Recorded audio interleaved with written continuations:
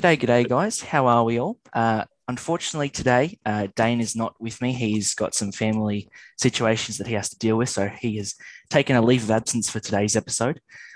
In saying that, I do have our very first brand new guest, Damian, who runs Copperhead Customs, which we will talk all things background making and where he began in reptiles and the whole nine yards. Definitely stick around, especially if you're interested in naturalistic keeping and setup and where the hobby is progressing in future years. This is going to be one that you don't want to miss. So I suppose we'll start with introducing Damian. Damian, how are you? I'm good. How are you? Yeah, good. So I suppose to start off, like we do with all these interviews, where did reptiles begin for you? Where did it all start? Reptiles started for me when I was 9 or 10 years old in primary school. I had an environmental studies teacher who loved bringing his reptiles in, and as soon as I saw them, I was hooked. And I grew up camping and got to see loads of venomous snakes, red bellies, and tigers. And we did a trip through the Northern Territory, so I got to see things like blackheads and all the stuff like that. So I think growing up pretty much outside and then having a teacher that encouraged that, it just sort of spiraled from there. And I bugged my parents until they said yes, with the help of my teacher bugging them as well. And yeah, that's sort of how it got kicked off. That is becoming a more and more common situation. It's good to see that more and more teachers are getting behind the animal world as well. Like in the few dealings I've had with different pet shops recently, a lot of them are talking about how other schools are picking up, maybe not the Littledale High School model of going big and doing all of that, but just having a few animals in the classroom and having that direct interaction. It's fantastic, and seems to be a more and more common occurrence of getting the younger generation into reptiles.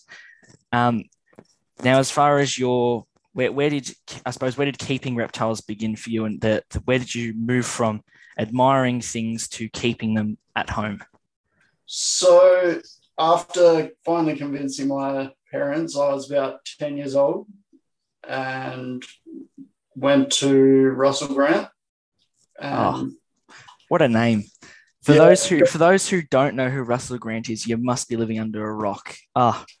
You got very back then he wasn't breeding green tree pythons. He had everything from scrubs. I'm pretty sure his wife had a red belly. He had frogs in the house. It was like a wonderland walking into that house. And I remember the first ones we looked at were jungles. And good start. He opened the tub and it was like a barrage of machine gun fire. And he's like, yeah, maybe not for your first snake. And then we went to the Darwins and we sort of looked at them for a bit, and eventually he picked out one that was pretty much the only one that didn't strike at him. And he's right next to me still today, 24 years later. Wow, how's that? Longevity at its finest there. Like, just incredible. I think a key thing that stood out to me, and I don't remember him saying it, but my mum mentioned it to me the other day. When we went there, he said to us that he's not a reptile breeder, that he's an educator. And I think that's sort of something that I hold true to this day. Is it's not about making money off these animals. It's not about how many you can keep or how quickly you can get them big or how big you can get them. It's, for me, I have a fascination in learning as much as I can, and I don't plan on stop learning. Like, if you don't educate yourself, then I don't see the point. That's it. It's all about that. As you said, it's all about that constantly learning and figuring out what's going on and why your animals are doing what they're doing. And I suppose it's that constant progression as well. Once you sort of idle at that point, you're kind of losing your touch, I suppose. It's one of those things that you're just constantly evolving, constantly figuring out new things. It's a great part of the hobby to be in, and that sort of innovation, but also education field, and putting the two together in how we keep things and how that compares to what the wild animals are experiencing as well, and kind of intermingling the two situations as well. So, all right. So you got your Darwin from Russell Grant, and he's now 24 years old. Do you have any, I suppose, tips or tricks on why you think he's gone that far? Because that is a very impressive age to get to, and you don't hear many of them getting up there these days in that sort of age bracket. Yeah, I think the key to it, and I've ended up in a lot of arguments online with various people, is the feeding. I think I hear people giving advice of feeding weekly for adult snakes. And in all honesty, I don't think we fed weekly after the first 2 months of keeping. I'm pretty sure the average was fortnightly, and then as he got older and I got broker, the gaps increased. I was a broke teenager. Obviously, my parents helped out. They weren't going to let him starve to death or anything, but there were times where he wouldn't get a feed for 2-3 months. And now that's pretty regular for him. I feed him a jumbo rat or an extra large or a adult quail. Yep. And he'll get a feed maybe once a month. And then I will often put him on fasts of 2 to 3 months. The longest he ever went, he went on a feed strike when he was about 2 years old. I made the mistake, and I might cop flack for this, but I don't really care. I live fed a mouse. Yep. And he decided that was gourmet, and he didn't want to go back to frozen rats. Oh, no.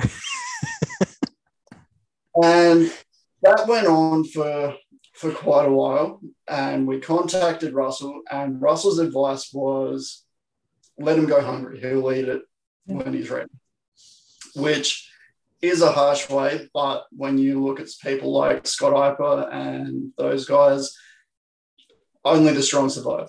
If you're not going to eat what you're offered, then too bad. Which does sound very harsh, but to the contrast of seeing people having their animals tube fed because they haven't eaten in 3 weeks, my boy went just under 12 months. Yeah. And he did lose weight. He did become quite weak, but the advice Russell gave us was make sure he's got water, make sure he's got heat, offer every 2 to 3 weeks. He'll eat when he's ready. Yep. And he did. It took a long time, but he did. And now he is flawless. He will not turn down a meal.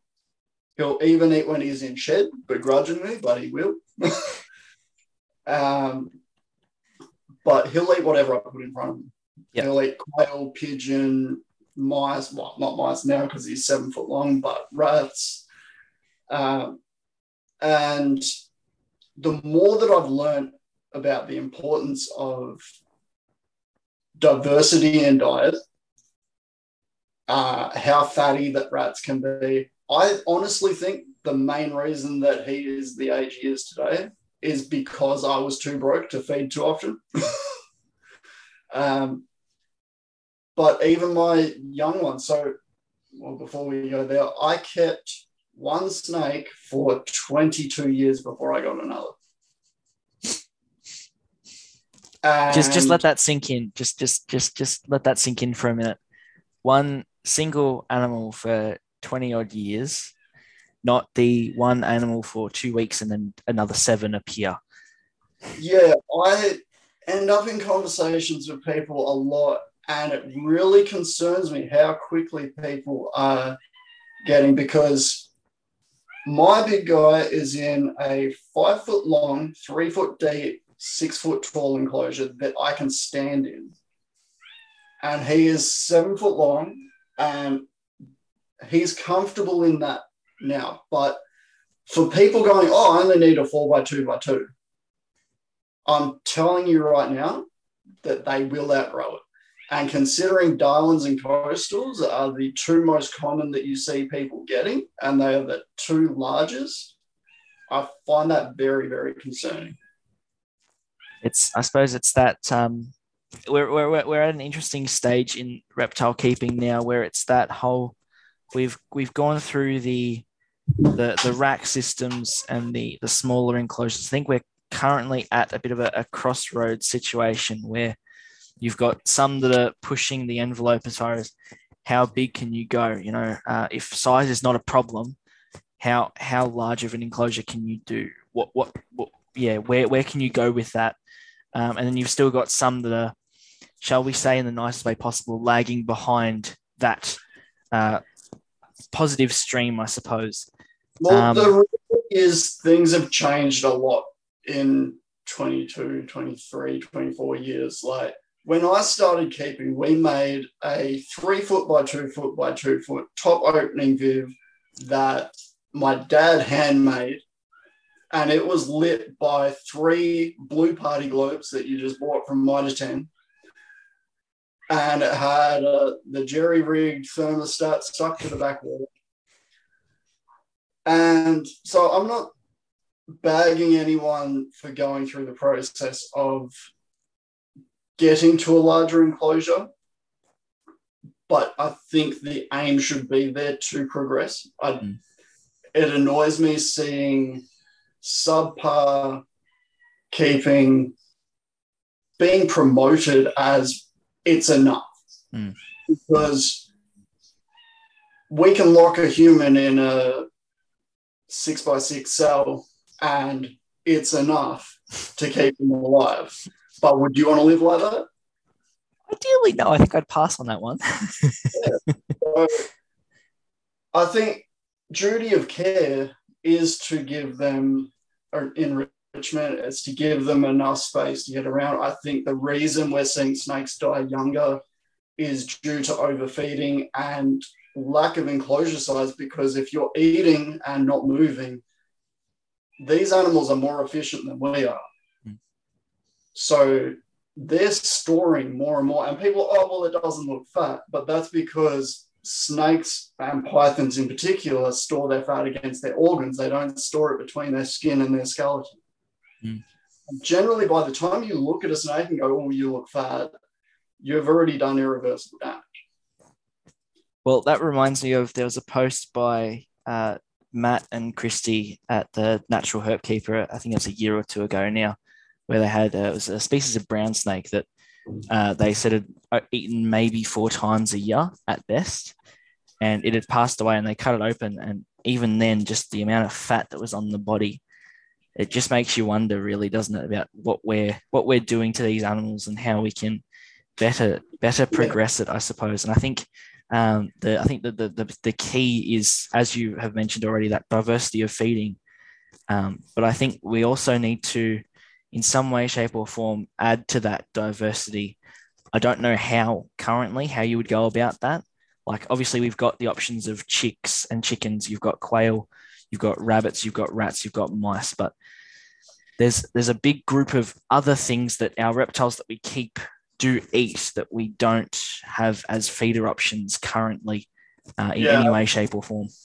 You look at venomous, for instance, and most of our venomous, tigers are rat eaters. That's why they hang out in chook pens. But things like browns and red-bellied blacks in particular, most of their diet's frogs, frogs and lizards.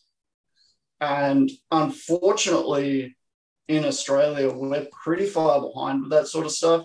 In the UK and in America, you can get reptilinks, which are trying to fill that gap. I would like to see something like that here, and I have looked into sort of whether that's possible to do yourself. But then at the same time, do I really want to be breeding frogs to turn food and go through that whole process? So there's definitely room to improve in every aspect of the industry, from storefront encouraging things like the back wall thermostats. Sure, they'll keep your temperature, but not that accurately. And unless you give it 5 or 10 degrees either side. Yeah, and look, like I said, that's how I started. I started with using one of those and then upgraded to something that you have more control. and you can create more options. And that's something within my keeping and within the backgrounds that I make that I try and provide is as much variation, whether it be temperature, whether it be humidity. We don't know. Like, we see them, if we kept how most people see snakes in the wild, every enclosure would look like a bitumen road. Yeah. Yeah, that's a fair point. We see them in one circumstance. Where are they when we don't see them? Yeah. What are they doing? What microhabitat do they find to hide from the heat? And I think that's, like, you hear the Americans talk all the time, and they're like, oh, well, Australia is really hot and these animals are from the desert, so they should be kept with zero humidity. It's like, well, at certain times of year, the desert gets really, really bloody cold. And I know that because I slept in a tent in the desert whilst traveling around Australia. We did 3 months living out of tents. We got flooded into places. We had temperatures where the thermometers were maxing out. You would try and make a sandwich and the bread was essentially toast by the time you got to eat it. Oh, no. It's a crazy environment, but that's not when you see the animals out and about. You see the animals out and about at night when you get that humidity spike from the extreme temperature change and things like that. And that sort of stuff is really difficult to simulate in an enclosure, but that doesn't mean we shouldn't try. Even if you just turn your heat off at night to give that variation. Another thing with feeding weekly, like, these animals aren't finding a meal every week. These animals might go 3 months when the animal that is their main prey item is not there. There are species of python on different islands, and tiger snakes even, that feed majority on the mutton bird, which lands on that island twice in a year. And they pig out, and the rest of the time they're fasting. So, and I've just finished writing a feeding guide that goes into what happens to a python's system when they eat. And it is so extreme to the point that their blood consistency changes, their organs change size, and their metabolism changes speed.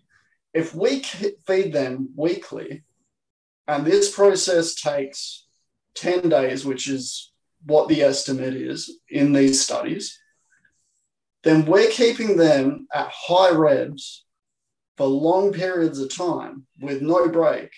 You're going to burn out that engine. Yep. Like, you wouldn't run a car like that. You wouldn't sit there with your foot half on the clutch and rev your car until the engine explodes. So why would we do that to our animals that we're keeping? Yeah, it's that whole, I think that whole situation boils down to, I suppose, one key phrase, and it's all about choice. Choice for the animal in particular. Like with, as we're going to talk about in a minute, all about the setups and that sort of thing. And choice and access, I think, is the main things to as you said, variation and choice are the keys, I think. And yeah, you made a lot of very good points there, and a lot of things that people should start to consider, I think, about how we do keep our animals and where we can, I suppose, take that from there, and, you know, where we can progress as a whole. I think if you're happy to, feel free to run us through the process for a background. I suppose starting off with how you go about collecting your reference photos and then all the way to the end. Go for it. Yeah, all right. So my company, Copperhead Customs, started sort of out of necessity. It was, again, back to being broke. I couldn't afford Universal Rock, but I still wanted an enclosure that looked really nice. And I posted a few photos. They got a fair bit of attention. And I got bored within a month, changed it all, took more photos, tried to make a waterfall. It flooded the entire enclosure. Learned the hard way from that one. The joys of playing with water. After watching The Natural Hurt Keeper with Chrissy, and she literally said, don't even bother trying to do a built-in waterfall unless it's a palletarium with water down the bottom, it will leak. And she's not wrong. So that's sort of how it started. And then I started getting messages asking if I would build them for someone else. And I did a couple, and it spiraled very, very quickly. Within the space of 12 months, I started on a tarp in my carport on the ground. I very quickly upgraded to a workbench because it was destroying my knees and back. And then I ran out of room there. We couldn't park our cars in the carport anymore. Then I jumped on Marketplace, bought a 3x3 shed, just finished setting that up, and barely even finished setting it up before I had essentially outgrown that. And now I am working full-time at Tanks by Congo, which is one of our big custom enclosure builders that I was already doing a lot of work for. And we brokered a deal, and now I'm working there full-time with a space in a factory. Now, in saying that all happened in 12 months, that sounds like a very short period of time, but the process of building these backgrounds stems from things that I was doing as a kid. I've always been an artistic person. I am a big nerd, and I'm not ashamed to say so. I play Dungeons and Dragons. I have a massive collection of Warhammer, and after watching channels like Cam's Custom Backgrounds and The Natural Herb Keeper, I realized that the exact same process that I was building terrain for these games was being used at a larger scale to do these backgrounds. I was like, well, if I can do it on a small scale, there's no reason I can't do it on a big scale. So that's how I started. I played around with expanding foam. I didn't like it at all.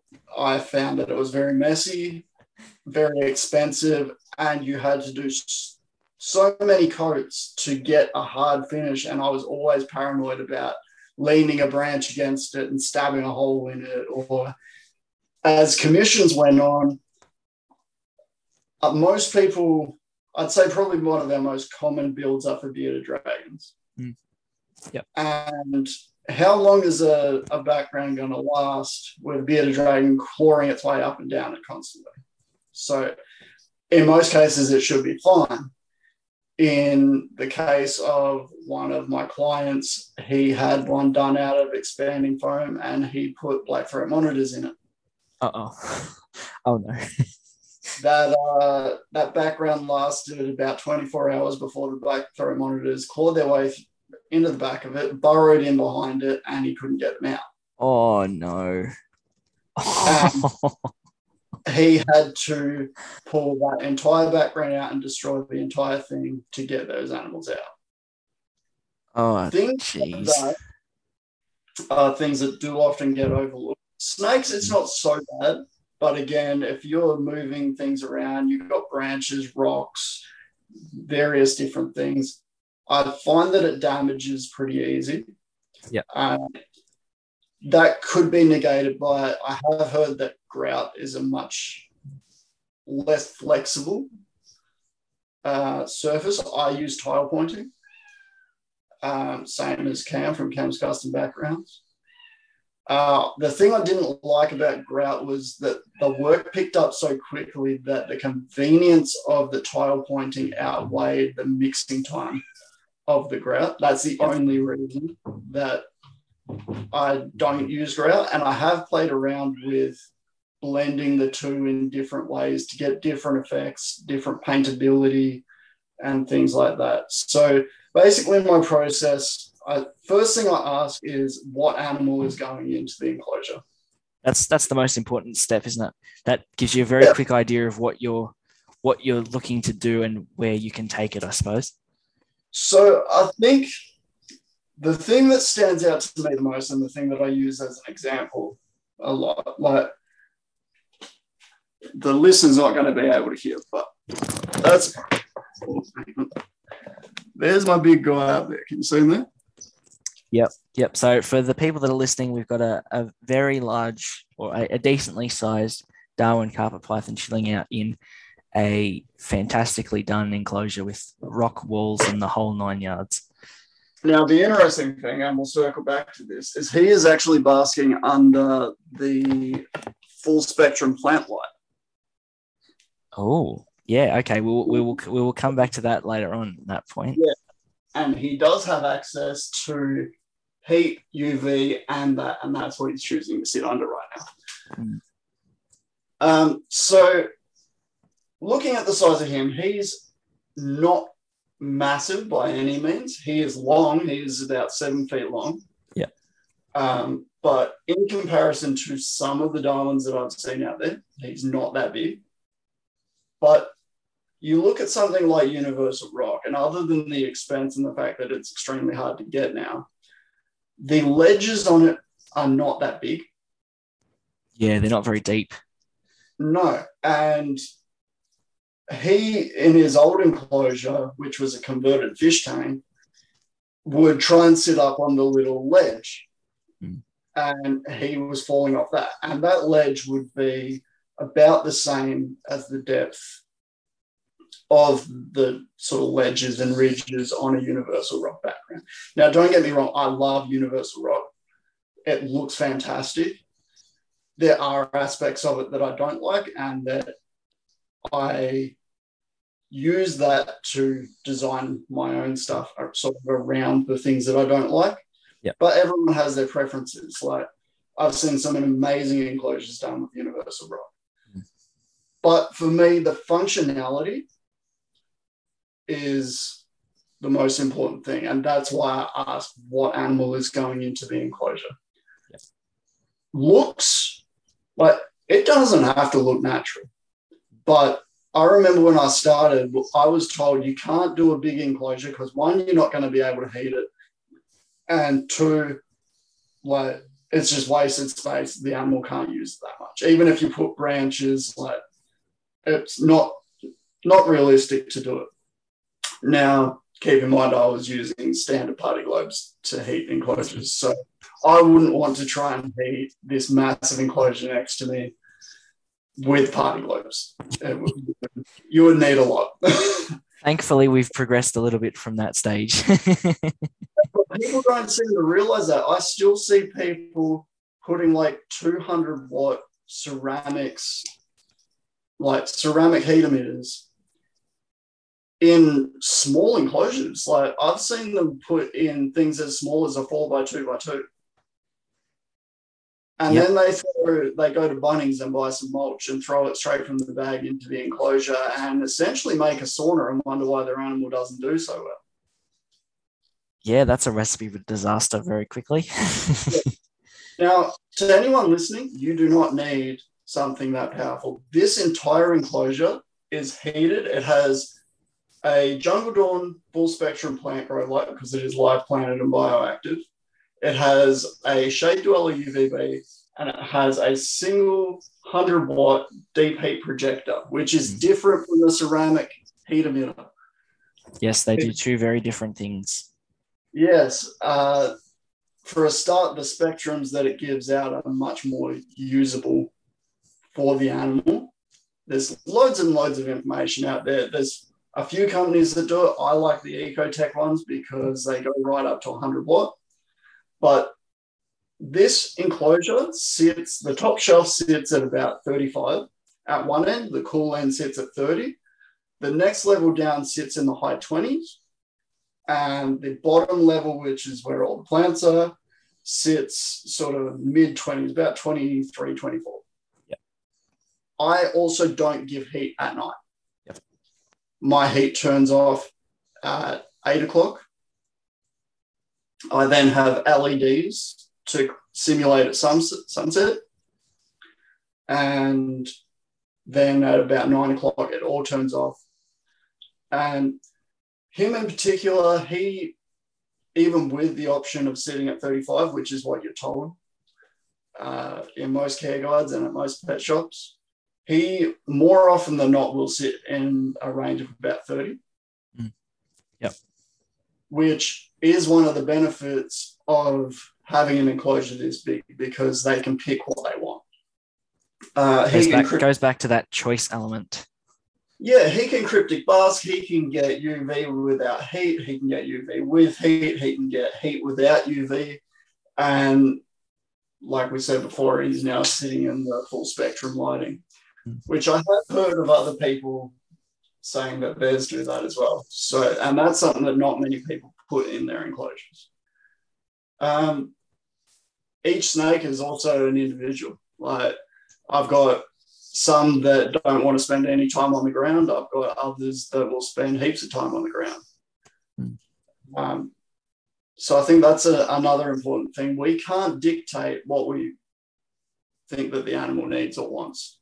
Yep. All we can do is provide as much option as we can. Let them figure it out. And let them sort of decide what they want.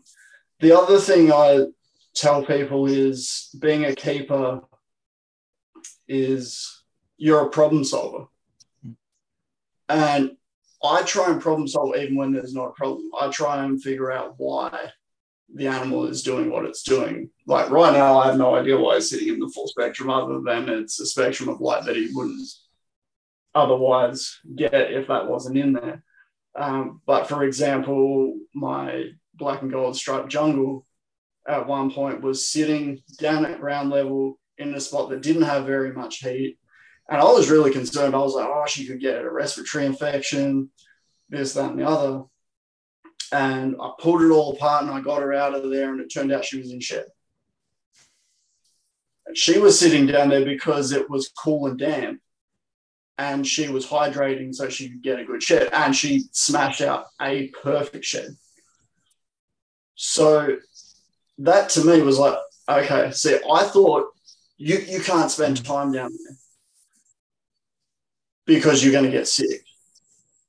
But she knew best because she knew what she needed in order to do a good shed.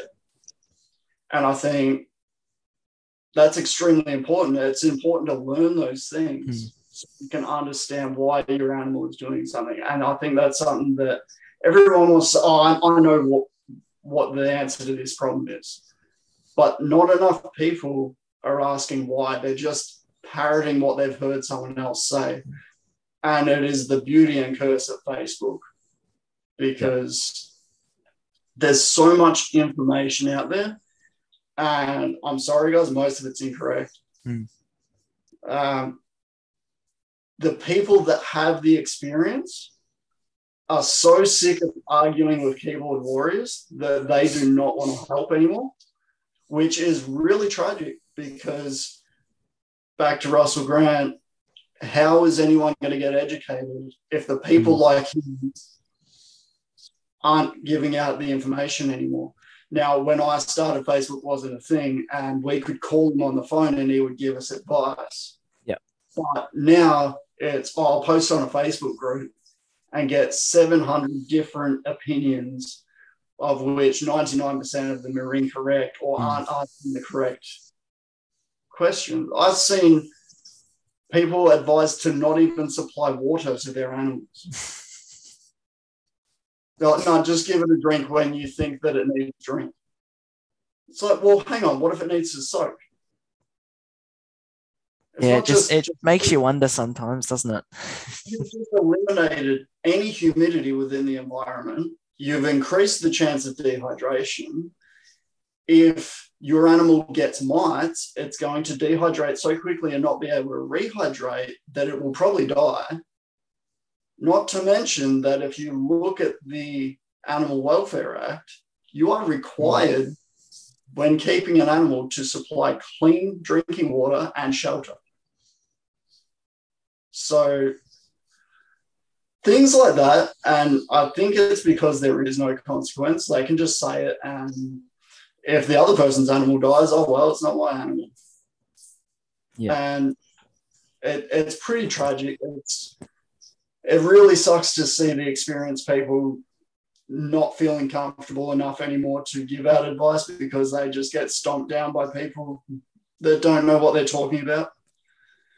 Yeah, I think it's that I've noticed as well with a lot of my dealings with some of those guys that are more quiet on social media. I think it's that they are quiet because they don't want to deal with the hassle. But if you directly contact somebody, they are more than happy to help you. Yeah.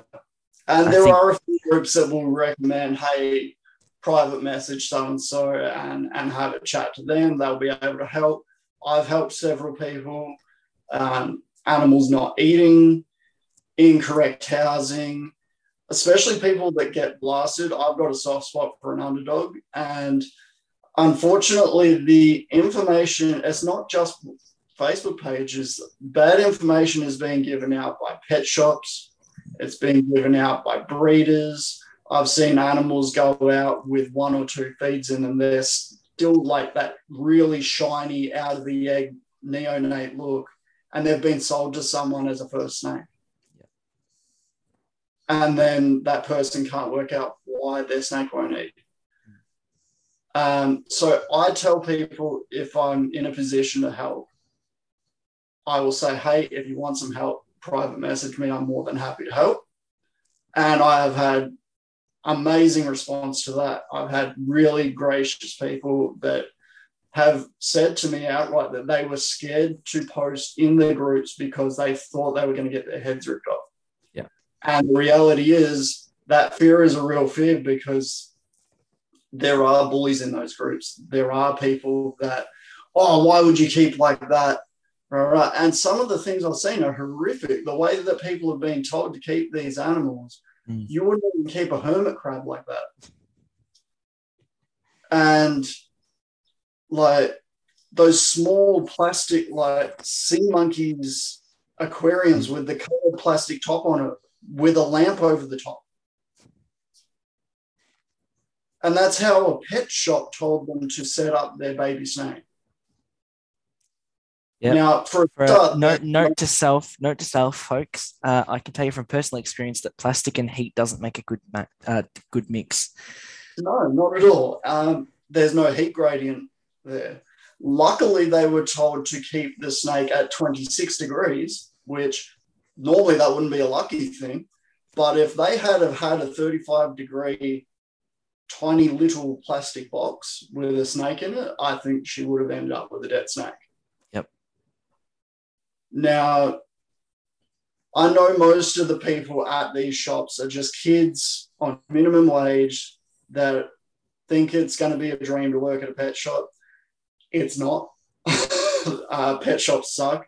My wife worked in pet shops for many years, and now she's a vet nurse, and it's not all playing with kittens and patting puppies. So don't get into that industry thinking that it is. But yeah, it's just the amount of misinformation out there is pretty horrific. And I've gone a massive tangent from the backgrounds, but that's all right. And one thing that Dane and I do always say is that we don't shy away from any topics here. So it's good. It's always good to get those sorts of bits and pieces out there, you know. I think people do need to hear, although it may be on the nose for some people, do need to hear about these sorts of things and what's going on, you know, and I suppose ways around getting your head chopped off on a Facebook group as well. Feel free to message, like if you notice people that seem to know what they're talking about to at least some, a valuable degree. If you've got a concern, feel free to message them. I'm sure they'll be more than happy to help in some way, shape, or form. If you're not comfortable with making a public scene about it all.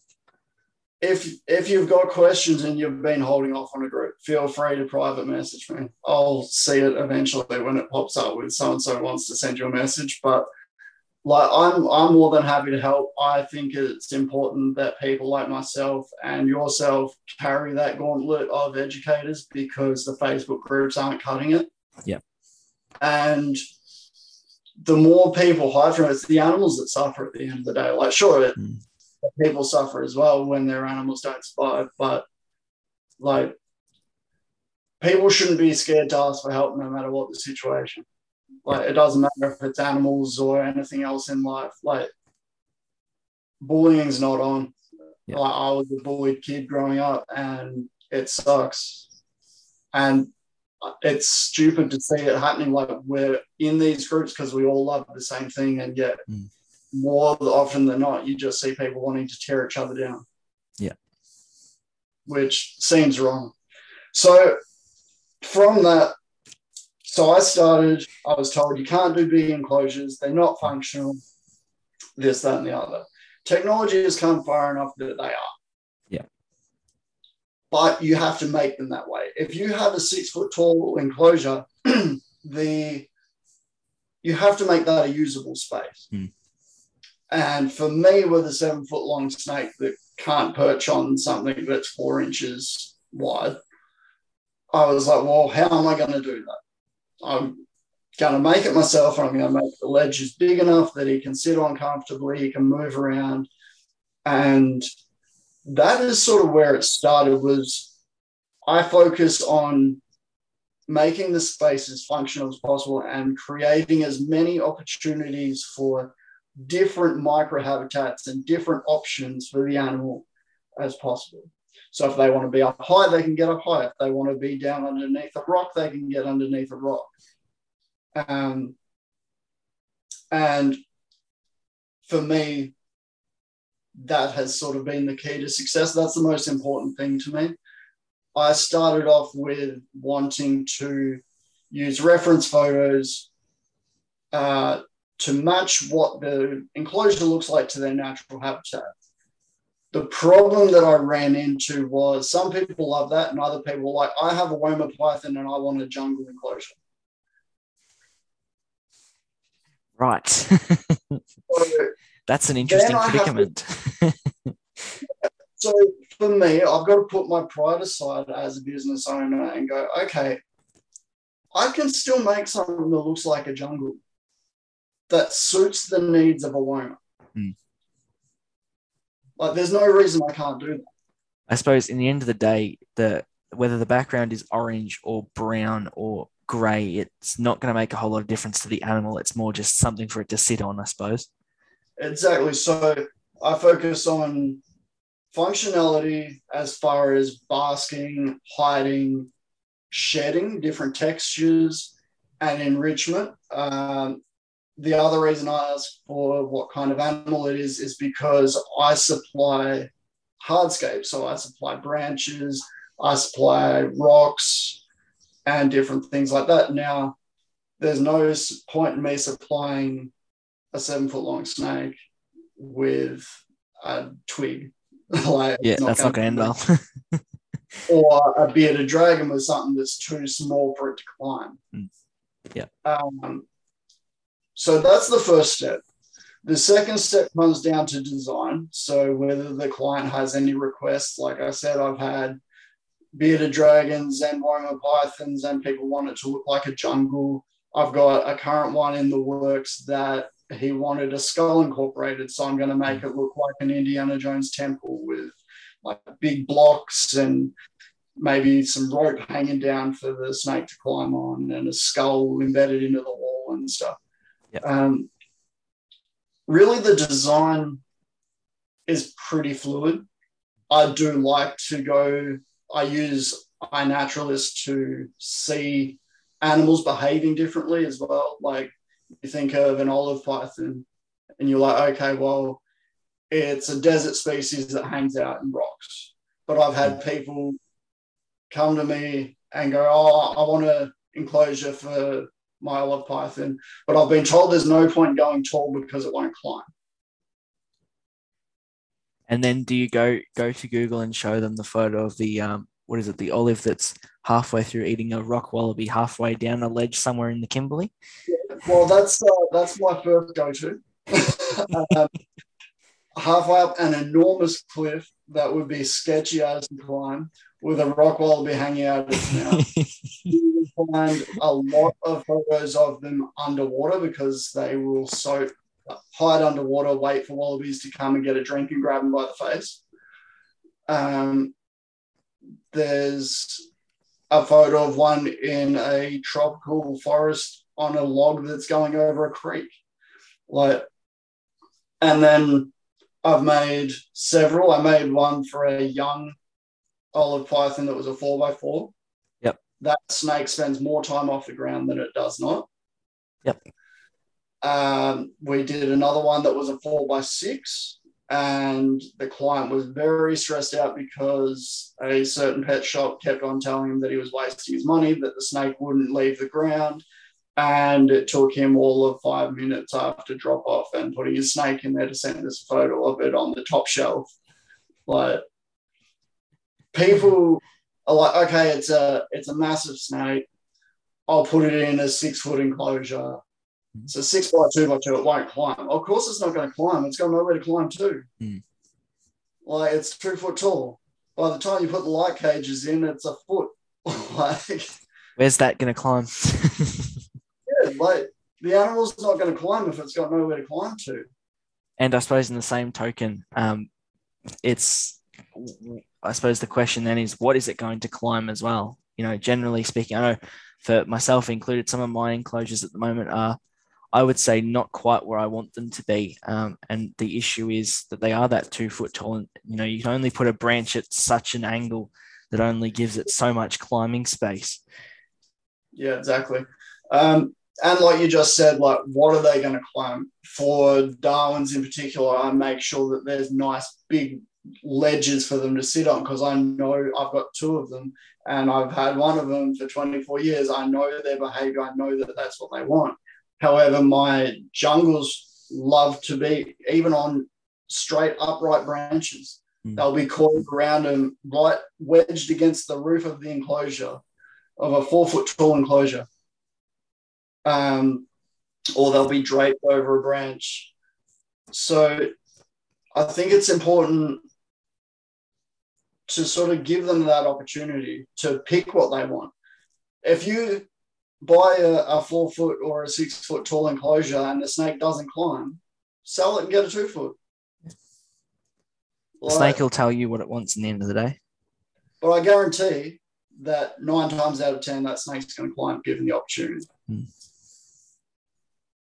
Yeah. The problem is people are going, they've never given the opportunity, and then they're trying to tell people what the snake will and won't do. Yeah. So I think that's a big problem. I suppose that might also come down to it. I think there's a bit of a disconnect currently with what happens in the wild versus what happens in captivity. When you've got a wild snake that can do whatever it wants, wherever it wants, whenever it wants, it's going to show you a lot more than what something that's in a box is going to. But you can use that wild animal to be your basis for what you need to offer for that one that's in a box, and how you can improve that box. What the animal's capable of. Exactly. It doesn't necessarily tell you what your animal will do, but it tells you what your animal can do. Yeah. And again, who are we to dictate? Like, we're very privileged to even have these animals in captivity. Who are we to dictate? No, you only need 4 foot of space by 2 foot of space. And that's all you need. So I can turn around you, I'll stick you in a closet and throw you a pack of Doritos once a week, and that's all you need. Don't worry about it. You'll be pretty fucking miserable though, won't you? And I suppose I've always wondered, they're very arbitrary, like, points. It makes me wonder, who decided that 4 foot by 2 foot by 2 foot was like your standard enclosure size, dare I say? Who came up with that figure? Where did that come from? Someone 30 years ago that had to provide heat with party globes.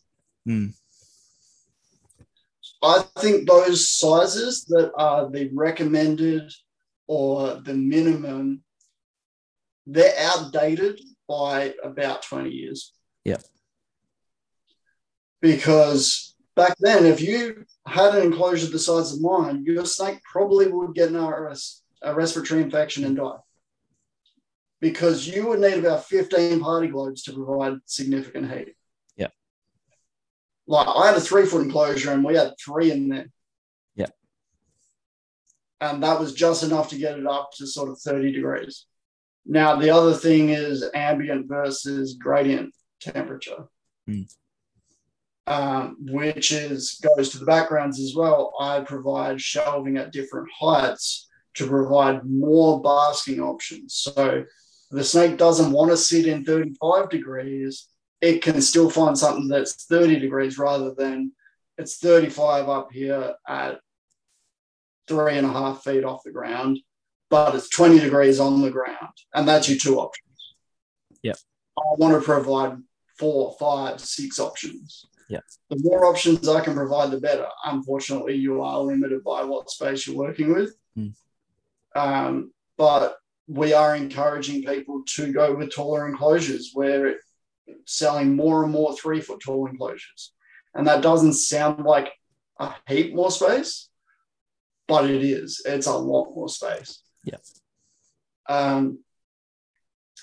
Things like carpet pythons in particular, I don't recommend anything smaller than a 4x4 for an adult. Yeah. Just because after keeping them in taller enclosures and seeing how more often than not they want to be up as high as possible, after seeing that, I feel bad keeping them with less. Yeah. But in saying that, I don't have a huge collection. I've got 4 snakes. Yeah. And people are like, well, how can I keep 100 snakes that I've got in a rack system if I have to provide 100 4x4 enclosures? So maybe don't have 100 snakes in the first place, I suppose. This is going to sound really, really harsh. And sorry, not sorry. You probably shouldn't have that many snakes. If you can't provide the care and what that animal deserves, it's even 4x4 is less than what the animal deserves in reality. Like if I could give an entire shed of space to every single animal, I would. Yeah. But we are limited, unfortunately. But I find it my responsibility to provide as much as I physically can. Yeah. And if that means owning less animals, then so be it. Yeah. Because I'd love to have more animals. I'd love to have rough scales and green trees and all the rest of it. But the significant amount of space that a 5x6x3 takes up, which is what I would want to keep them in, limits me. And I go, okay, I'll hold off until I can provide that. Yep. Until I buy a house with a massive machinery shed that I can put into a reptile room or something like that. Like, you don't have to have these animals at the end of the day. We want to have them. We love to have them, but we don't have to have them. And the animals shouldn't be sacrificing for our wants. Yeah. I think one point that you did make there about the whole thermoregulation side of things and how that incorporates into the backgrounds. For those that aren't aware and that have seen my Central Australia themed enclosure, Damian and I did do a lot of work on that with a few others as well, Dane included. I think one of the things that we really clicked on with that setup was incorporating both basking opportunities, but also one idea that we came up with was having a heated hide box as well. So you can have that. What I've found with the Centralian carpets that are in there is that if they are in shed, 9 times out of 10, they're going to be in that hide box that's heated instead of being basking up under a UV light or under a heat lamp. They're going to be hiding away, which makes sense. They feel vulnerable. That makes sense. Going back to what we were saying before of asking the question why, and I think it's the most important thing to do. Why are they doing that? Yeah. Because they don't feel safe. Yeah. Like, and don't jump on Facebook pages and go, oh, this animal does this because of this, rah, rah, rah. Look at your collection. If you know that, that's great, and someone's asking that, fair enough, like if they want that advice, but like that doesn't mean you know everything. Look at your collection and work out what the next thing to work out is. Like, yeah, okay, they don't feel safe, but a big one is, why is your animal not eating? Well, there can be 15 different reasons why, and I don't want to go into that right now. You want to find that out, go read my feeding guide when I release it. You'll have to like my Facebook page so you can see when we do. But not enough people are asking why. Mm. And whether it be hiding to shed, whether it be why can't we cohab animals? Why is it so frowned upon to cohab animals? Well, one of the things that we discussed with your build was that you were cohabbing, and I sort of blindsided you a bit and said to you, are you cohabbing? And I could tell you were being pretty tentative because you weren't sure how I was going to react. And I'm not afraid of a controversial topic. I really don't care. I'm a punk rock kid from the 80s and 90s, and if you don't like me, oh well. But I asked you that because I take that into account as well. Yep. You've got a big enclosure. Now, why do people run into issues with cohabbing? They run into issues with cohabbing because they don't provide options for the animals, or they provide too few options for the animals. If you're forcing 3 animals to bask in one spot and they get pissed off with each other, you're going to be in trouble. Yep. If those animals want to get away from each other, they need to be able to do that. Therefore, we need more hides. So already we need multiple basking spots and we need multiple hides. And one of the things that I discussed with you during that build was, how many animals is it? Because I want to give them at least one choice each. Yep. If they don't, all 3 of them don't want to be anywhere near each other, none of them should have to go, oh, well, I guess I'm not getting any heat today. Yeah. That's not fair on the animal. And you hear about people with their females, they'll be breeding, the female eats the male. There's a few things that go into that. You do just get some that will just do that. And species dependent too, I think. Yeah, it's species dependent. Brian Barczyk has one that he has named Carol Baskin because she ate it. But I think a lot of it is you're breeding in a small tub. Yeah. And once the animal, and if you give a male the opportunity to do so, they'll go in, they'll breed, and once the job's done, that male gets the fuck out of Dodge. He's running for the clappers. He doesn't want to be there. Now, if they're in a tub, he can't get away. And if that female then gets agitated and goes, I want you gone and I want you gone now, and he can't, good luck to him. I think that's when we start running into issues. So it was important for me with your trio to give those options, because I don't want to tell you that you can't cohab, but I don't want you to run into any issues. I'm not just going to go, okay, well, stick them in this, and if you have issues, it's your fault. Yeah. I wanted to, and I think I'd sort of been thinking on and listened to a fair few podcasts where they sort of talked about it, and I'd learnt and had gone, okay, well, what could we do different? And one of the main things was that you need to provide those options. You need to provide space for them to get away from each other if they want to. You need to not force them into sharing hides, force them into sharing basking. You have to give them a way to do that. So again, with your standard background or a standard enclosure, you can't provide that easily. You can stick several hides in, but what if one is on the cold side, one's on the hot side, and they both want the hot side? Yeah. Then you've got conflict. It's all of these little things that are important to me when I design a setup. It's not so much how it looks. Like I'm a very visual person. I've been artistic my entire life, and that is important to me. But the most important thing to me is that it's functional, and it's functional for the use of what it's intended for. So the cap's not necessarily the keeper. Yeah. I as bad as it sounds, I don't really care about the keeper. Like, obviously, I want to create a product that the keeper likes, but it is more important to me to create a product that the animal can use. And I don't say that I build backgrounds. I say that I create habitats. Yeah. Because a background is visual and it can be functional or it might not be functional. I can make a background out of a completely flat piece of foam that looks great but doesn't do anything. But I want to create a habitat that's usable. Yeah.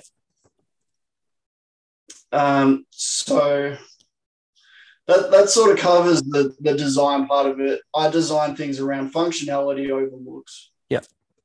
Okay. So then once you've figured out your design process, you spoke about using the tile pointing versus the grout as well. What's the next step from there, I suppose? It's basically installation and then a few other bits and pieces? The tools that I use are XPS foam. Like I said, sometimes I will use expanding foam. Yeah. In the right circumstances. I've top-plated shelves for monitor enclosures with things like cement. Yep. So they can't climb, they can't claw through them when they're pulling themselves up on them. And the other reason is that it will absorb the heat. So again, functionality. These animals, people are like, oh, well, they bask on rocks, and so we just give them belly heat, they'll be fine. But again, you're not giving them an option. Yeah. So I would rather I would mimic stone and then put a radiant heater above it so the stone soaks up the heat, and then they can get both. They can choose. They can be out when that's on, or when that turns off on a timer, they can come out and sit on that shelf. Yeah. So functionality and durability with that sort of thing, lining things with stone or cement. I start with XPS foam. I then build the structure and design features like shelves, hides, whether it be an arboreal hide or a removable ground level hide. I've made hides for things like womas and stuff where the entrance is actually buried by sand, so they can use that natural digging and get down underneath things.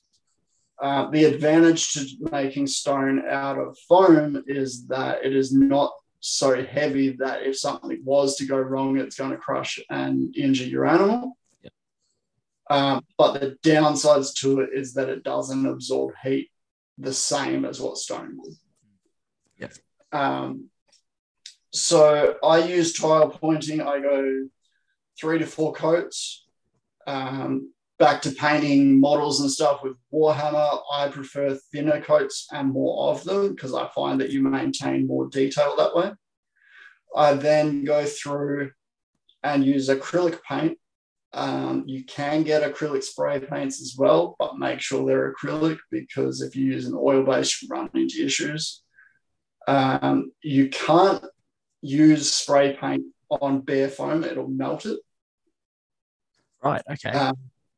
Yeah. I learned that. I was going to say, sounds like a trial and error situation. A lot of people will say that you can do what you see for dart frog enclosures and just smear it with silicone and smash dirt into it and do it that way. The difference between a dart frog enclosure and a reptile enclosure is the heat. And again, learning the hard way, expanding foam is extremely flammable. Oh no. A lot of people who unfortunately end up with house fires, and when you look at the pictures, you will often see enclosures with bare expanding foam. Yeah. Now, I don't know, using your heat globes, how hot it would have to get before it would combust, but I have seen people put crazy wattage globes in enclosures. So for me, I go for XPS over expanding foam for those several reasons. One, more durable with clawed animals. Two, the flammability. And I think because there's so much on YouTube with different ways of doing it, but a lot of it's from Europe, from the dark frog communities, from the UK. And although they look great under a hot globe, I don't trust that it won't catch fire. Yeah. Expanding foam also gets very soft when it's heated. Yeah. So yeah, we go XPS foam unless otherwise I need to maybe fill some gaps or create some sort of structure, maybe like an elevated planter or something like that. Yep. Then I will lean on expanding foam, but I'll be very careful with how I coat it and where it's located in the enclosure. Yeah. I think the other thing too is that the foam sheets that you use are so much easier to use than the foam is. The expanding foam. That expanding foam is just a pain to use. Yeah, it's very messy. It is a pain. You end up with air bubbles and all sorts of things like that. The reason I like the XPS foam sheets over something like Universal Rock. Now, the way Universal Rock do it is they do use an expanding foam compound, but it's a two-part that they put through a sprayer and they spray it onto the silicon mold with the pigments and stuff already added, and then they'll peel it out of that mold. Now, what that creates is a lot of hollows behind, and then you have to use expanding foam to glue it into place to fill those holes. XPS foam sheets are perfectly flat on the back. So I can build a background external. I don't have to have the client's enclosure in front of me to do it. I just have to have accurate measurements. Now, emphasis on accurate, because I've run into that before where they'll give me some measurements and they're not quite right and things don't quite fit. Yeah, I wonder who did that. Was that me? That might have been me once. Maybe it was them. But no, you're not the only one. It happens all the time. It is things that people don't take into account, like material thicknesses or the hinge aspects on doors or the depth of their substrate dam or just things like that. There's lots and lots of little things that come into play, and it's my job to learn and work out how to get around those things. So we build the structure out of XPS foam. I use a marine grade glue, which is the same compound but harder as expanding foam. So it does expand. It's called, what is it called? Gorilla Glue do one, and there's another one called Tech Grip by Sika. I find that really, really strong.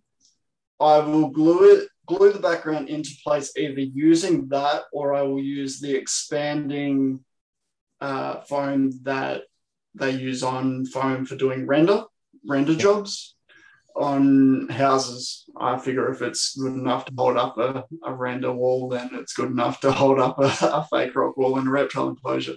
Yep. So that was one of the other jobs that I did sort of coming up to the start of my business. I was actually a labourer for a renderer and got to learn all sorts of little tricks like that. We do the XPS foam, then we do tile pointing, then acrylic paints, thin your paints down and create weathering. One thing you will find with the tile pointing is that it is water resistant. So it takes a lot for the paint to really take. And then it's literally just being as creative as you want to be. Doing things like ridges where a branch can lodge into the wall and be held in place so you can wedge it up on an angle, or making an elevated hide, making a shelf with a removable section that can create a hide. There are a few downsides to doing them external. You do get gaps.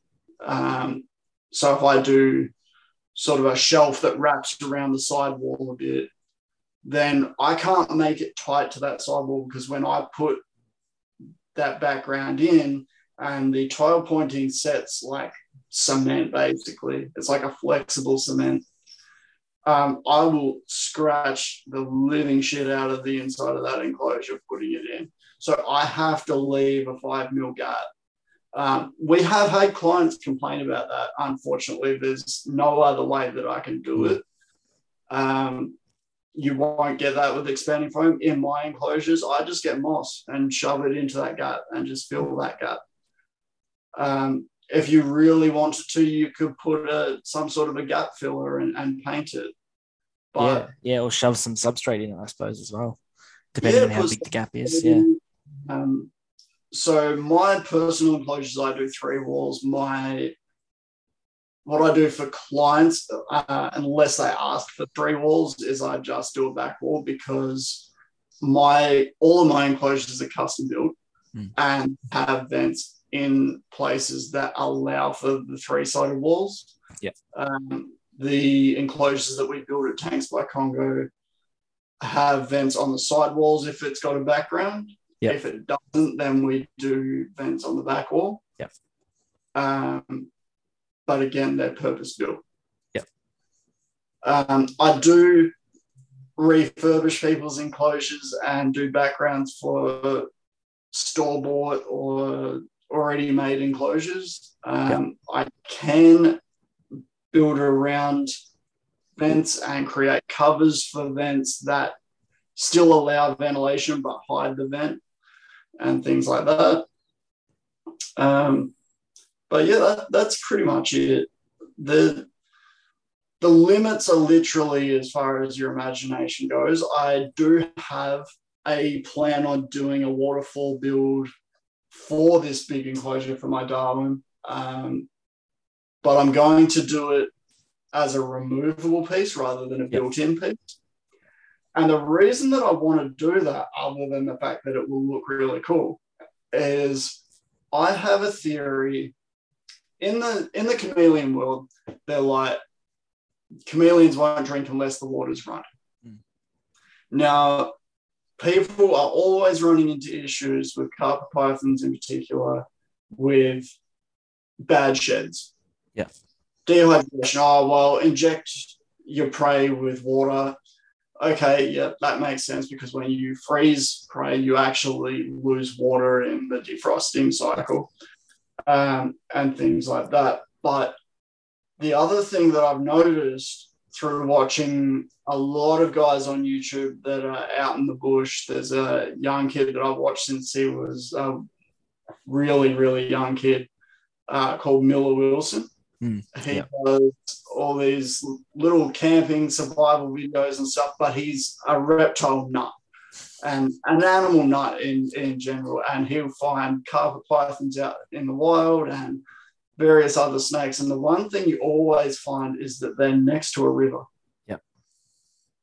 which makes me wonder. And we already know that fresh water results in your snake drinking more often. Like, I know of people that will change their water on probably more than a weekly basis, because it will ensure that the animal keeps drinking. To me, I almost wonder if running water would promote that. Obviously, you will have to take into account things like the bacteria build up in the pump and in filters and whatnot, and make sure that you're doing water changes and stuff. But I would be curious to see if running water plays a role in the hydration of the reptiles. And that's one of the reasons that I want to do it, because if it works for things like chameleons, then obviously that's because they're dew drinkers, but so would bearded dragons, and people want to keep them at 0% humidity as well, which to me doesn't make any sense. But it's a natural history thing. Like, there's got to be a reason that they're hanging out in that location, and I don't know if that's because that's where the prey is, or if that's because that's where they want to drink from. But I'm asking that question why, and I'd be interested to find out why. That's it. And for those who are budding researchers, there you go. There's another topic that you can add to the list. It's endless. It really, really is. It's endless on how many times you can ask why. And how deep you want to go. But I think half the fun of keeping is learning. Yeah. It is the research side of things. It's learning as much as you can. Like, to me, I'm not a very competitive person. Like, I've got friends all over Australia that build backgrounds and enclosures, and to me, I don't see them as competition, and I'm not saying that in a cocky way. I would rather be friends with them and learn from each other and talk about things that we've run into and brainstorm ways to get around it. There's enough work to go around. There's no need to be nasty and competitive to each other.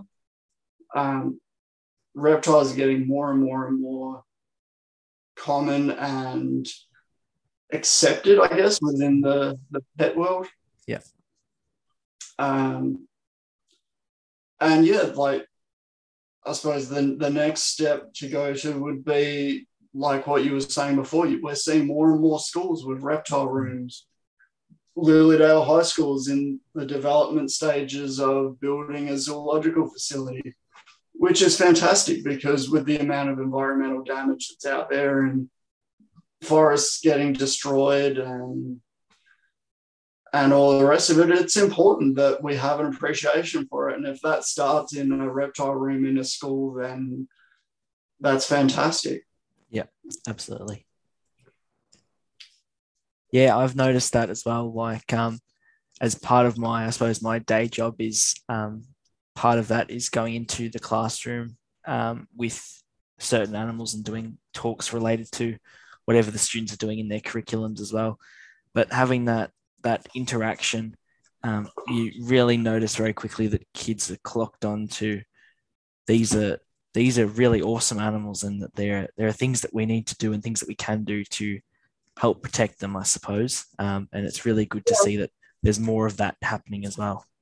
I don't know how deep they're going with the educational side of it, but at least it's a starting point. And I'm hoping, if it isn't already, that it will eventually be, yeah, these animals are awesome. And unless we take precautions to keep them alive, they're only going to be in captivity. Yeah. And it's great to see more and more people getting into the photography side of things and going out herping and that becoming more and more common. I know a lot of people that don't even keep anymore. They started as keepers, now they'd rather see them in the wild. And that's super duper important, because if we don't have a reason, then people will just sweep it under the rug. Yeah. And if the reason is that a teacher's jamming it down a kid's throat, so he's going to, I want to go to the Northern Territory, I want to keep a snake, I want to keep a bearded dragon, and making them care, then there's no hope at all. Yeah. That's it. I suppose the now that we've spoken about the process to the backgrounds, we've gotten to the installation. Now, you talked briefly about the hardscape side of things. Do you want to elaborate a bit on that and how you go about picking pieces for certain setups and that sort of thing as well? Okay, so there's a lot of things that go into play, whether you want to keep bioactive, what species you're keeping, what humidity levels can be permitted. I suppose all of my setups are bioactive. And I suppose one thing that I want to cover really quick is, when I first started looking into bioactive, I was told that you can't do it with carpet pythons because they can't handle humidity. Now, there is a big difference between cold and wet and humid. Yeah. Majority of these animals that we keep come from the Northern Territory or the top end of Queensland, which is really, really humid. Darwin gets so humid that the locals move out during the wet season because they say that it will drive you insane. There's a reason that the Aboriginals were nomads. They moved from place to place because they knew at certain times of year places weren't suitable to live. Now, to say an animal from Queensland can't handle humidity doesn't make sense. So right back to where we started, why are people running into issues with humidity? Yeah. The reason that I see is, one, the enclosure is too small and the animal can't escape the humidity. Now, all of my enclosures are a minimum of 4 foot tall. Yeah. So I can completely spray down any of these enclosures to the point that, like, it's like there's been a rainstorm come through. Everything is wet. That animal can choose to not sit in wet. Yep. Now, if that animal can't choose to not sit in wet, that's where I see issues. Because if they're sitting in the cold side in a puddle, then yes, they're going to get sick. Yep. It's not the fact that they can't handle humidity. It's the fact that they can't handle constant wet, cold environments. Now, the animal, if it's cold and dry, can maintain health for a certain period of time before it's going to run into issues. If it's cold and wet, it's going to go downhill very, very quickly. Yeah. If it's hot and wet, not so many issues. Maybe if they can't escape it, or if it's all the time. But like my 4x4, I'll spray that down when the heat's on. So I usually do morning and night. So I'll either do just before the heat's about to go off, or I'll do it as the heat's coming on. Yeah. I'll spray that down till the glass is fogging up. Yeah. But she doesn't have to sit in the wet. She's got plenty of spots that she can get well and well away from the wet. Yeah. And the only time I ever had a scare with a respiratory infection was when I was worried that she was sitting somewhere that she shouldn't have been. And she was like, "You're an idiot." I mean, she'd go away. Your brain always goes to the worst case scenario. That's just the way it's wired. I listened to a lot of podcasts, and had probably been listening to someone talk about respiratory infections, and I was like, "Oh my God, like, she's going to get one. She's sitting in the enclosure and she hasn't come out in a couple of days," and this, that, and the other, but she was doing it for a reason. Yeah. The way I pick hardscape, there's two ways that I pick hardscape. There's one, how it looks. Yeah.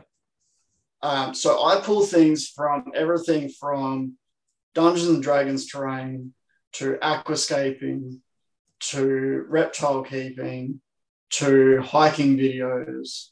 Yep. I pull things from all different places to come up with how I set things up.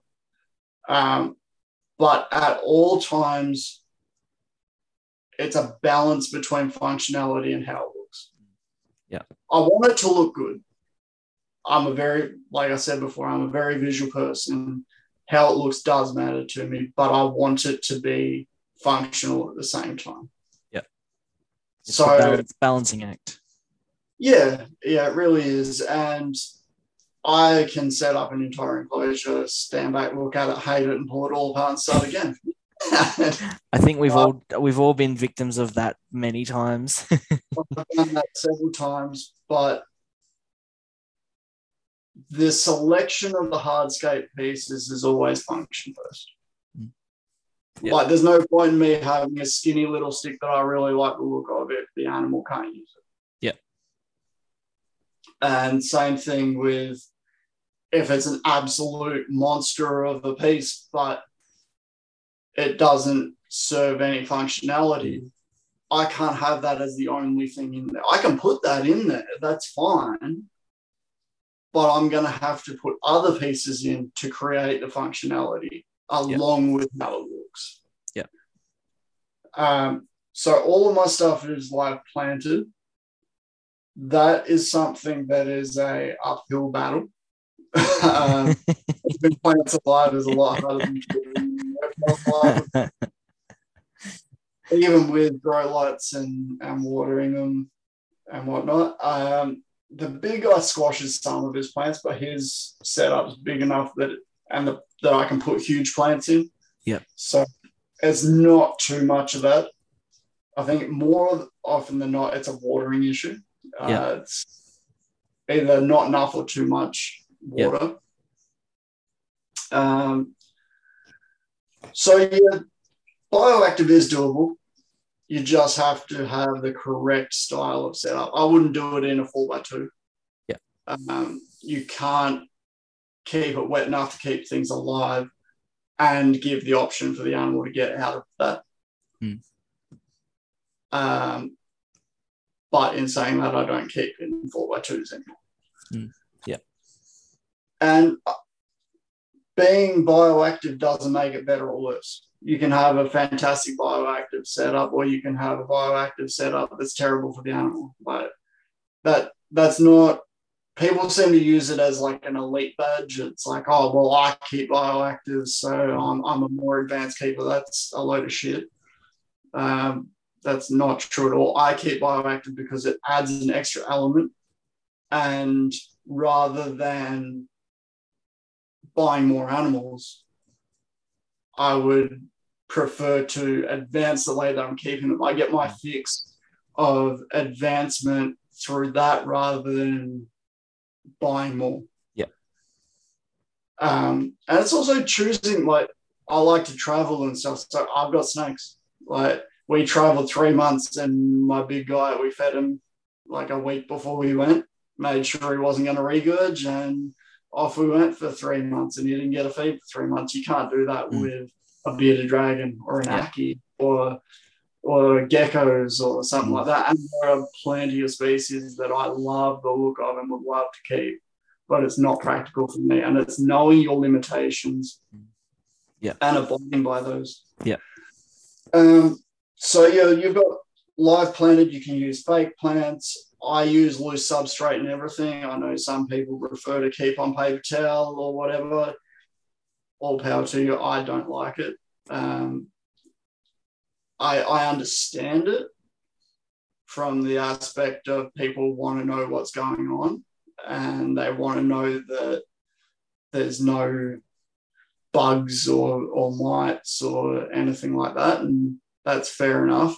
I don't necessarily think that sterile is an elite way of keeping any more than keeping on loose substrate or bioactive or semi-naturalistic or anything else. Like, one thing I do find with a loose substrate is it is easier to provide a humidity level that allows the animal to shed better. Yeah.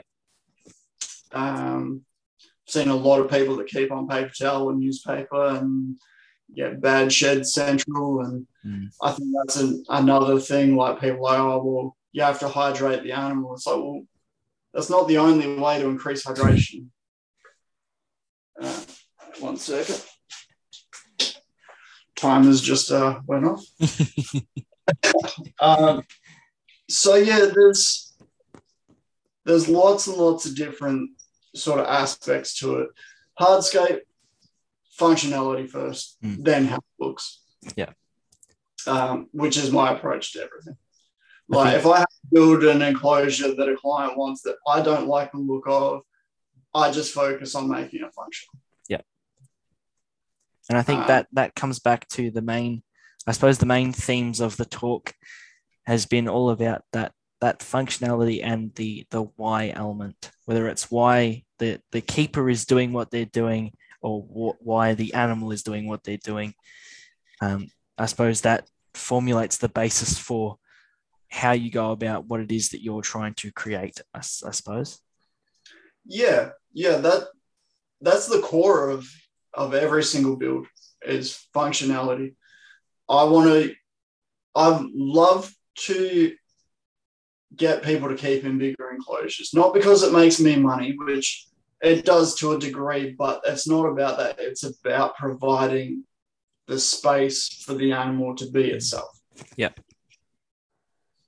I go stir crazy if I stay inside too long. If that's because I was raised outdoors or if it's just me embracing what is natural to humans in general. Yeah. But I think a lot of mental health issues stem from too much time inside, too much time in front of screens, not enough time in the sun. We already know through, well, I learned it through reptile lighting, that UVA, which cannot be supplemented in any other way than the sun or from lights, plays a huge part in the chemical function of our brains. And without it, you do end up with depression. That's why people get seasonal depression during winter. So if I feel that effect, then what's going on in the animal next to you? Yeah, exactly. But they're not able to express it in a way that we see. Yeah. So just because you can keep something alive, you see it all the time. Oh, yeah, eats, sheds, shits, it's all good. Yeah, it'll breed in a tub. It must be fine. Just because it wants to survive doesn't mean that it's fine. Yeah. Like I said before, we can survive in a prison cell. Doesn't mean that you're fine. Surviving versus thriving. Exactly. Yeah, exactly. And I want to create habitats that they can thrive in. I feed my guys, I don't feed on a schedule. Yep. If my animals aren't out hunting, waiting in ambush positions at night, and I check them early morning, I'm up very, very early every morning, as we discussed before we went on air. I get up between 4 and 5 o'clock in the morning, and I'm out the door by 6, and I check all of my animals every morning. And I have a lot of animals. I've got 2 cats, a dog, a horse. I've got 4 snakes. And that's downsized compared to what it was. But I check all of the snakes in the morning, make sure all their heat's on. I use Inkbird thermostats because I can check it on my phone. And I can make sure that they're getting heated, which I have had issues with a couple of times. My enclosures have switches on the back, and when you push them against the wall, sometimes those switches get switches off. Yep. Yeah. So keep an eye on that, guys. Especially if you've just moved everything around. Yeah, the thermostat makes that real easy because I can see how it's trending. I can see how long it's been off for. And if it's been off for a while, then I might crank that heat up a bit, give them a hot day. Yeah. And sort of recharge those batteries. But yeah, there's sort of endless ways that you can advance your keeping without buying more animals. Yeah. And I think too many people 6 months in and have started with 1 and then 6 months later have 4. It's like, what are you going to do with 4 7-foot long snakes? Yeah. Because majority of the time, like I said earlier, they're coastals. And the next most common I see are Darwins because of the albinos. Everyone wants an albino. Yep. And that's, I suppose it's that whole future planning aspect as well. Like, it's all well and good to have something that's 45 to 60 centimeters long, but then that is going to grow. And then you are going to need to house it in something bigger. Striped pythons and olives concern me, seeing them in pet stores. Someone asks me, what size enclosure would you recommend for an olive python? My question is, do you have a walk-in wardrobe? You got a spare room by any chance? Yeah, these animals get huge. And as much as you can keep them in something like a 5x6x3, and that probably would be enough. Do you want to be striving for enough? I suppose is the next question there. If you want to strive for enough, like, what I would recommend and what is enough is 2 different things. Yeah. I think our licensing system here in Victoria could be better. Yeah. I think there's a lot of things that are on the standard license that shouldn't be.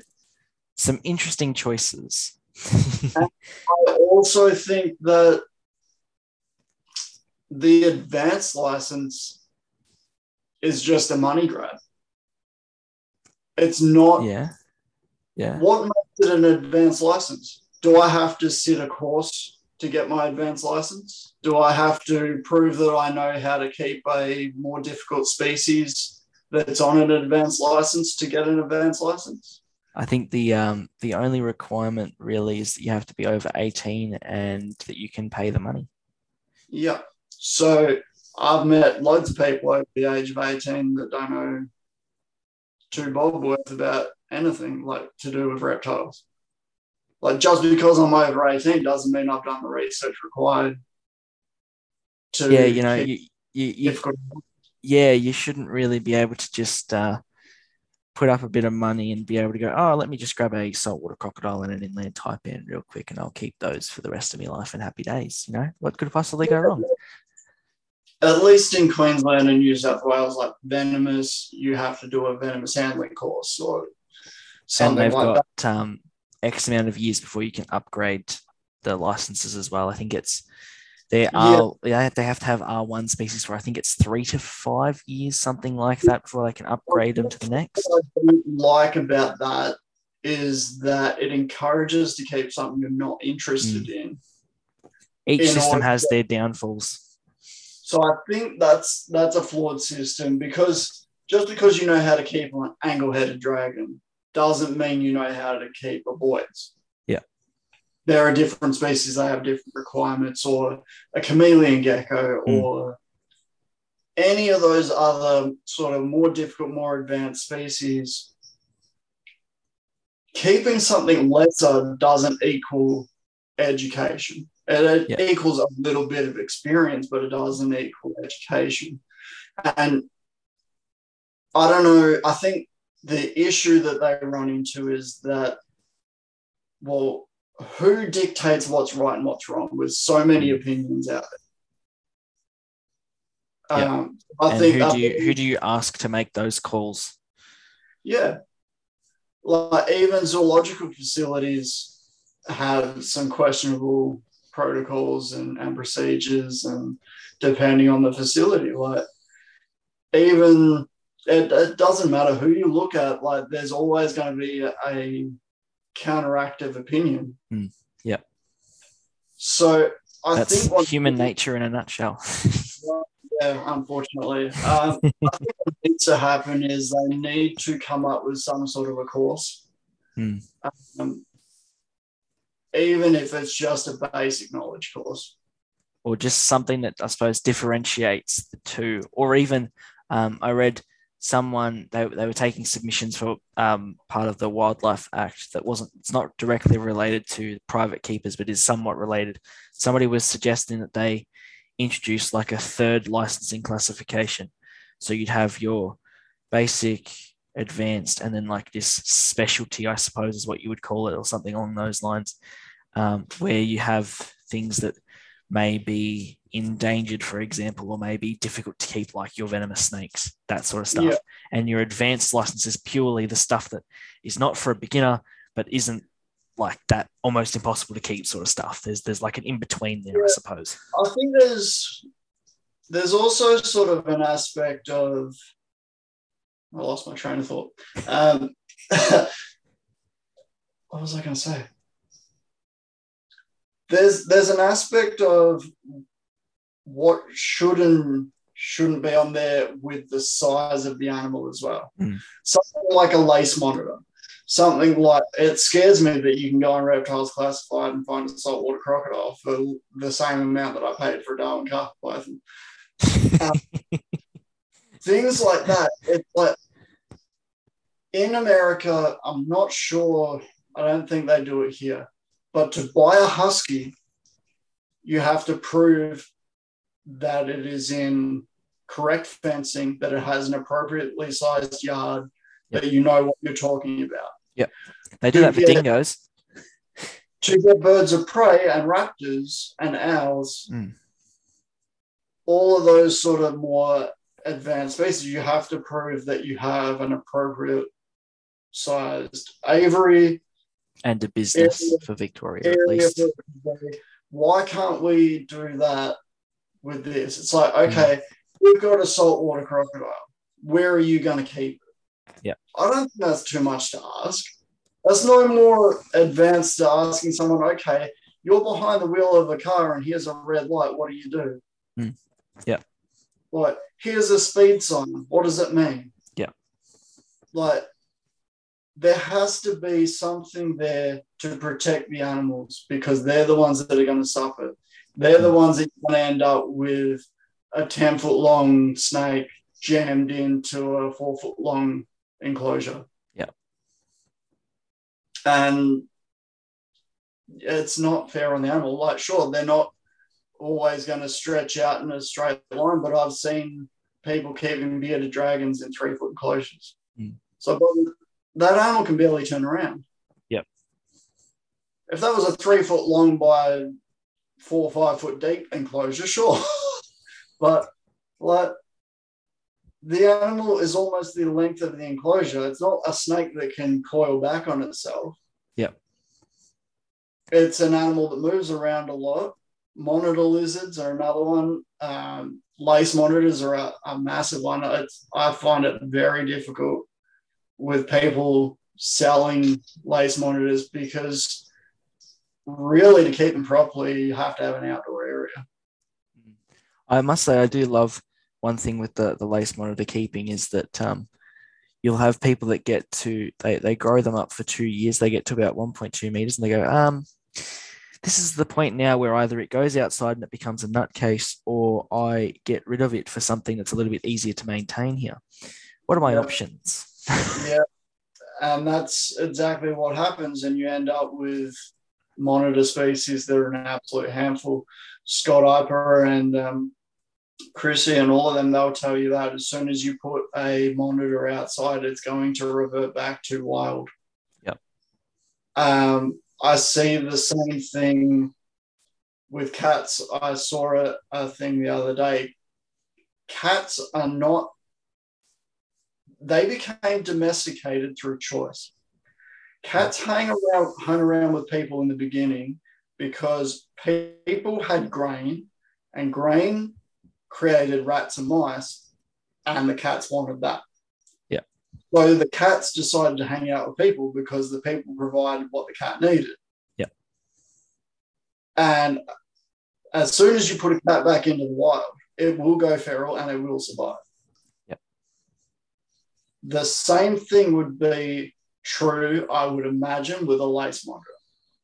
We get them down here in Victoria where I live. We get them locally. I've got customers that have them on their properties regularly. As soon as you put them outside, they're known to become sort of a more wild animal. I would imagine if you took away the fences, they would just integrate with the system and live perfectly fine in the wild. Yeah. I believe that the only reason that they stay domesticated inside is because we provide what they need. Unfortunately, I suppose it's that, I think for them as well, it's that underlying intelligence too that I think may drive some of that as well. Animal. Most of the animals that we keep are extremely intelligent. All of my snakes are target trained. When I started keeping, we were told they barely got any vision. All that they see in heat and they run off scent. But since learning more, Laurie Torini was someone that got mentioned on a podcast, and I looked up and started trying the things that she was preaching, and it works. Every single one of my snakes will follow a target. Not to the length that hers would, but I haven't done as much work with them as she has. But they will. They'll follow that target and they can see it perfectly fine. That was another thing that sort of opened my eyes. I used to keep with blue party globes. Turns out that snakes and lizards can see the colors blue and red. So if you're keeping with blue and red globes, imagine changing every globe in your house to a red globe. Yeah, that's going to get annoying very quickly, I would imagine. So it's little things like that. And the fact that you don't know isn't the problem. The fact that you don't want to learn is the problem. Yeah. So don't be that person that doesn't want to learn, because the learning side of it is a lot of fun. Yeah. Getting to try new things is super enriching. You don't need to buy a new snake to get that dopamine fix of, oh, it's new, it's flash, and then in a couple of months' time, you're over it and you want something else. Yeah. Like, you can renew your keeping experience without buying new animals. You can be training them. Monitor lizards are a massive one for training. But you can do it with snakes as well. You can vary up what you're feeding them. You can scent the cages up, and like my female Darwin, I will scent the cage up and she will hunt and go along the scent trail and find the prey. And that's how she earns her meal. Yeah. Like I said before, I won't feed unless they're out ambushing. Like, I want them to act like intelligent animals. I don't want to be popping them on the nose with a frozen rat going, here you go, eat. Like, and I have heard like people say that that's another big reason for obesity in snakes, is because the only interaction with them that they get is during feeding. Yeah. And that's the biggest connection that they get with their animals, which is very, very unfortunate, because there's a lot more opportunity to have. Like, I get a massive thrill from coming in here before I go to bed and seeing them out exploring or out waiting in ambush. I was like, all right, you're hungry, all right, give you a week and you can have a feed. But I make them earn it. Like, they would have to earn it in the wild. So why should it just, if you just feed them by smashing it in front of their face every time, then it's no wonder you create a lazy creature. If you didn't have to walk to the fridge, if you just had someone bringing you food every time you were even thinking, oh, am I hungry? You wouldn't get off your ass and eat, would you? You would just come to you.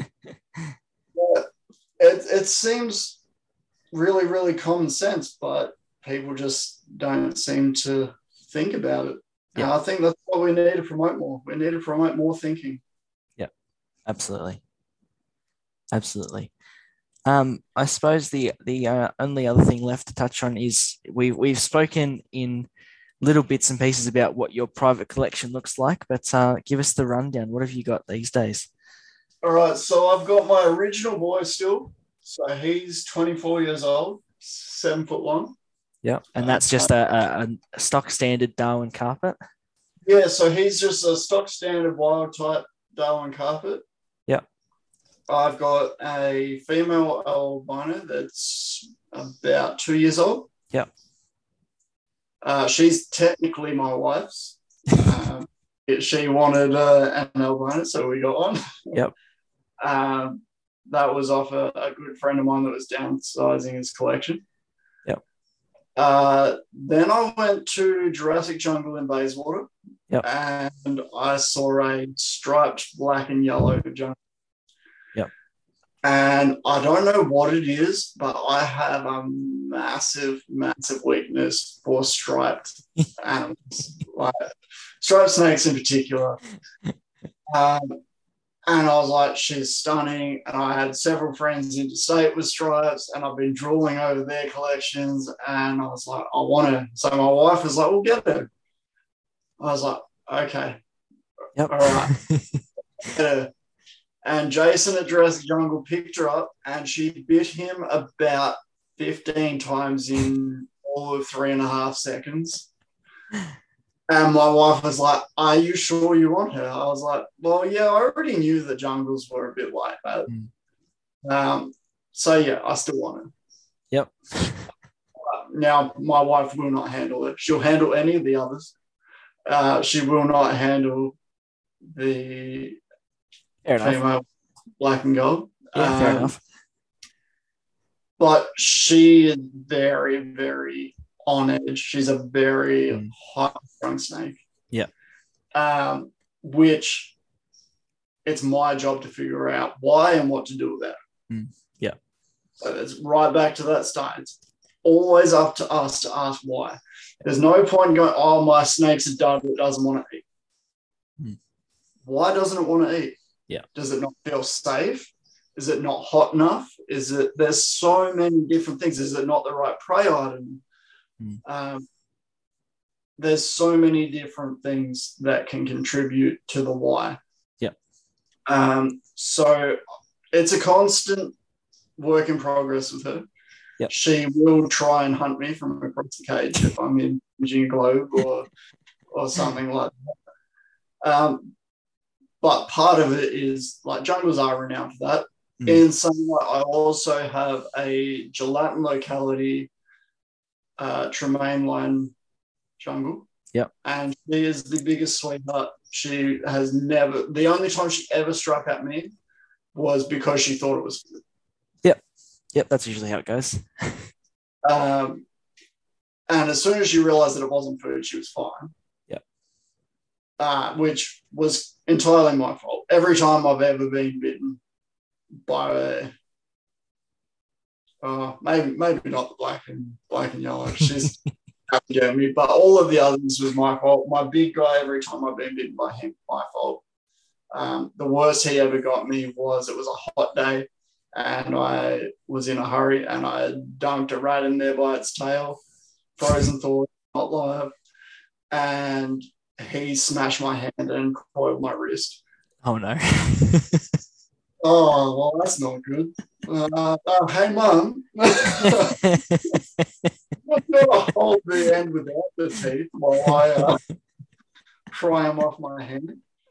And then I think it was just before my graduation from primary school. And then I went to primary school with a big bandage all over my hand because I'd been mauled by my snake. The gelatin locality, she's an absolute sweetheart. She's the youngest of the lot. So, yep. I've got ranging from 24 to 2 years to probably just under 2 years. And the youngest is about 11 months, probably going on a year. Yep. And that's the full collection. And like I said, I'd love to get more, but I restrict myself with the minimum enclosure that I want to keep. Yep. I'm not interested in keeping in tubs. If that's how you keep, fair enough. I've got friends that keep like that. It just doesn't do anything for me. I like to see them about. I like to see them doing their thing. I like to see the natural behavior. And that's what I like to try and promote with the design of my backgrounds. I like to promote that natural behavior, whether it be burrowing or perching or where they like to ambush from. Like, seeing that stuff is super cool to me. So I want my customers to experience that. Yep. Yep. Well, I think that we've gone full circle there, I reckon. That was fantastic. Now, for the people that are listening, if they want to see more of what you do, if they, for some reason, haven't yet seen what you do, I don't know what Facebook groups you're a part of, if you are a part of any Facebook groups and you've missed that somehow, but for those that haven't seen or want to keep following what you're up to, where do they go to see all of your wonderful builds? All of my stuff is Copperhead Customs. That's on Facebook and Instagram. I don't have time to do YouTube. I have contemplated it many, many times. But I know that I would just sink way too much time and my wife would not be happy with spending even less time with me. You will also find my stuff in Tanks by Congo's pages. Yep. I have just invested in Tanks by Congo as a company and I'm working there full time. We are about to launch a website, which it's not just going to be a sales website. It is going to be information. It's going to be links to resources. It's going to be lighting guides, feeding guides, and not just you should do this, but why this is beneficial. Yeah. I don't want to be telling you this is what you should do and you should listen to me. Despite the fact that I've been keeping for 24 years, it's not my place to tell you what you should and shouldn't do. Yeah. I want to educate you. I want to carry that flag that was given to me all those years back by Grant. And I want to pass that on. I want to be able to help educate people. Yeah. That's it. And so that's the website. It is going to be a store. We are going to have custom order forms. We're going to have sort of stock standard. We've got a big variety on there, right from arboreal up to. So I've sort of segmented it into standard, premium, and arboreal. So we want to push for people to go a minimum of 3 foot tall. Which is going to annoy a lot of people, and I don't care. I'm sorry that you can't stock that in your stores because it takes up too much space, but that the animal shouldn't be sacrificing for your store space. And if you don't like that, too bad. Fair enough. It's going to have as many options for you to pick from as what your animal should have to pick from. And I think the other thing that you guys do very well is that if people do have some crazy idea of a particular design that you've been working with for years, feel free to send them a message and they'll see what they can do and have a play around with different options, and that you'll come up with something for sure. I've got one for you for next year. Your big one too. Got a nice one, the same height as your nice big enclosure on the side with the shack, but I want to do the interior of the shack. Oh, yeah, okay. Yeah, I'm with you. See, there's always something different to play around with. Oh, yeah. Like, my mind never stops. I don't sleep some nights because I can't switch off. But, yeah, and if you don't know what you want or you don't know what your animal needs, then reach out. Have a chat with me. If I don't know, I will find out. I don't know everything. I'm not trying to say that I know everything. I'm not trying to say that I'm this power of authority, but I am willing to talk to people that I know have been keeping said species for a long time, find out what the animal wants, what their behavior is, how much they move around, how big they get, and make a recommendation based on those facts. Yeah. I'm not interested in going, you should buy this because it makes me money. That's it. It's all about the animals at the end of the day. It's all about the animals at the end of the day, but even from a business point of view, for me, if I recommend something that's not suitable to you, why would you come back to me when you get another animal? Yep. We're not the cheapest by a long shot, but we aim to be the best. Yep. And not just the best quality product, but the product that is correct and best for your circumstance. And that is what we're aiming for. We're not trying to just be another, don't really care about you or your animal, just want to make money. That's not our aim whatsoever. That's not our vision for what we want the company to be. And we think that it's a shame that it has gone that way and we want to make a change. Yep. And by the sounds of things, you're making a fantastic start, and it'll be very exciting to see where that goes in the meantime. Thank you very much for coming on the podcast today and having a chat. I know it's been a long one. I hope that those that have listened all the way through have enjoyed a bit of our ramblings and a bit of the process behind making the backgrounds and the thought process behind it as well. For those that, again, as Damian said, for those that want to see more of what he's up to, definitely check out Copperhead Customs. If you've got any crazy ideas, feel free to send me a message. I'm sure he'll have some ideas to go with that for you. For us, if you want to see what Dane's up to, Blue Horizon Reptiles, Facebook and Instagram are the main ones for him. For me, it's Josh's Aussie Reptiles on just about anything. Feel free to search it up and you'll find us. And I think the main key takeaways from tonight, guys, is all about when you're designing enclosures, it's all about functionality, and keep asking yourself why. That's where I'm going to leave it for tonight. I hope you've enjoyed and have a good one. Thank you.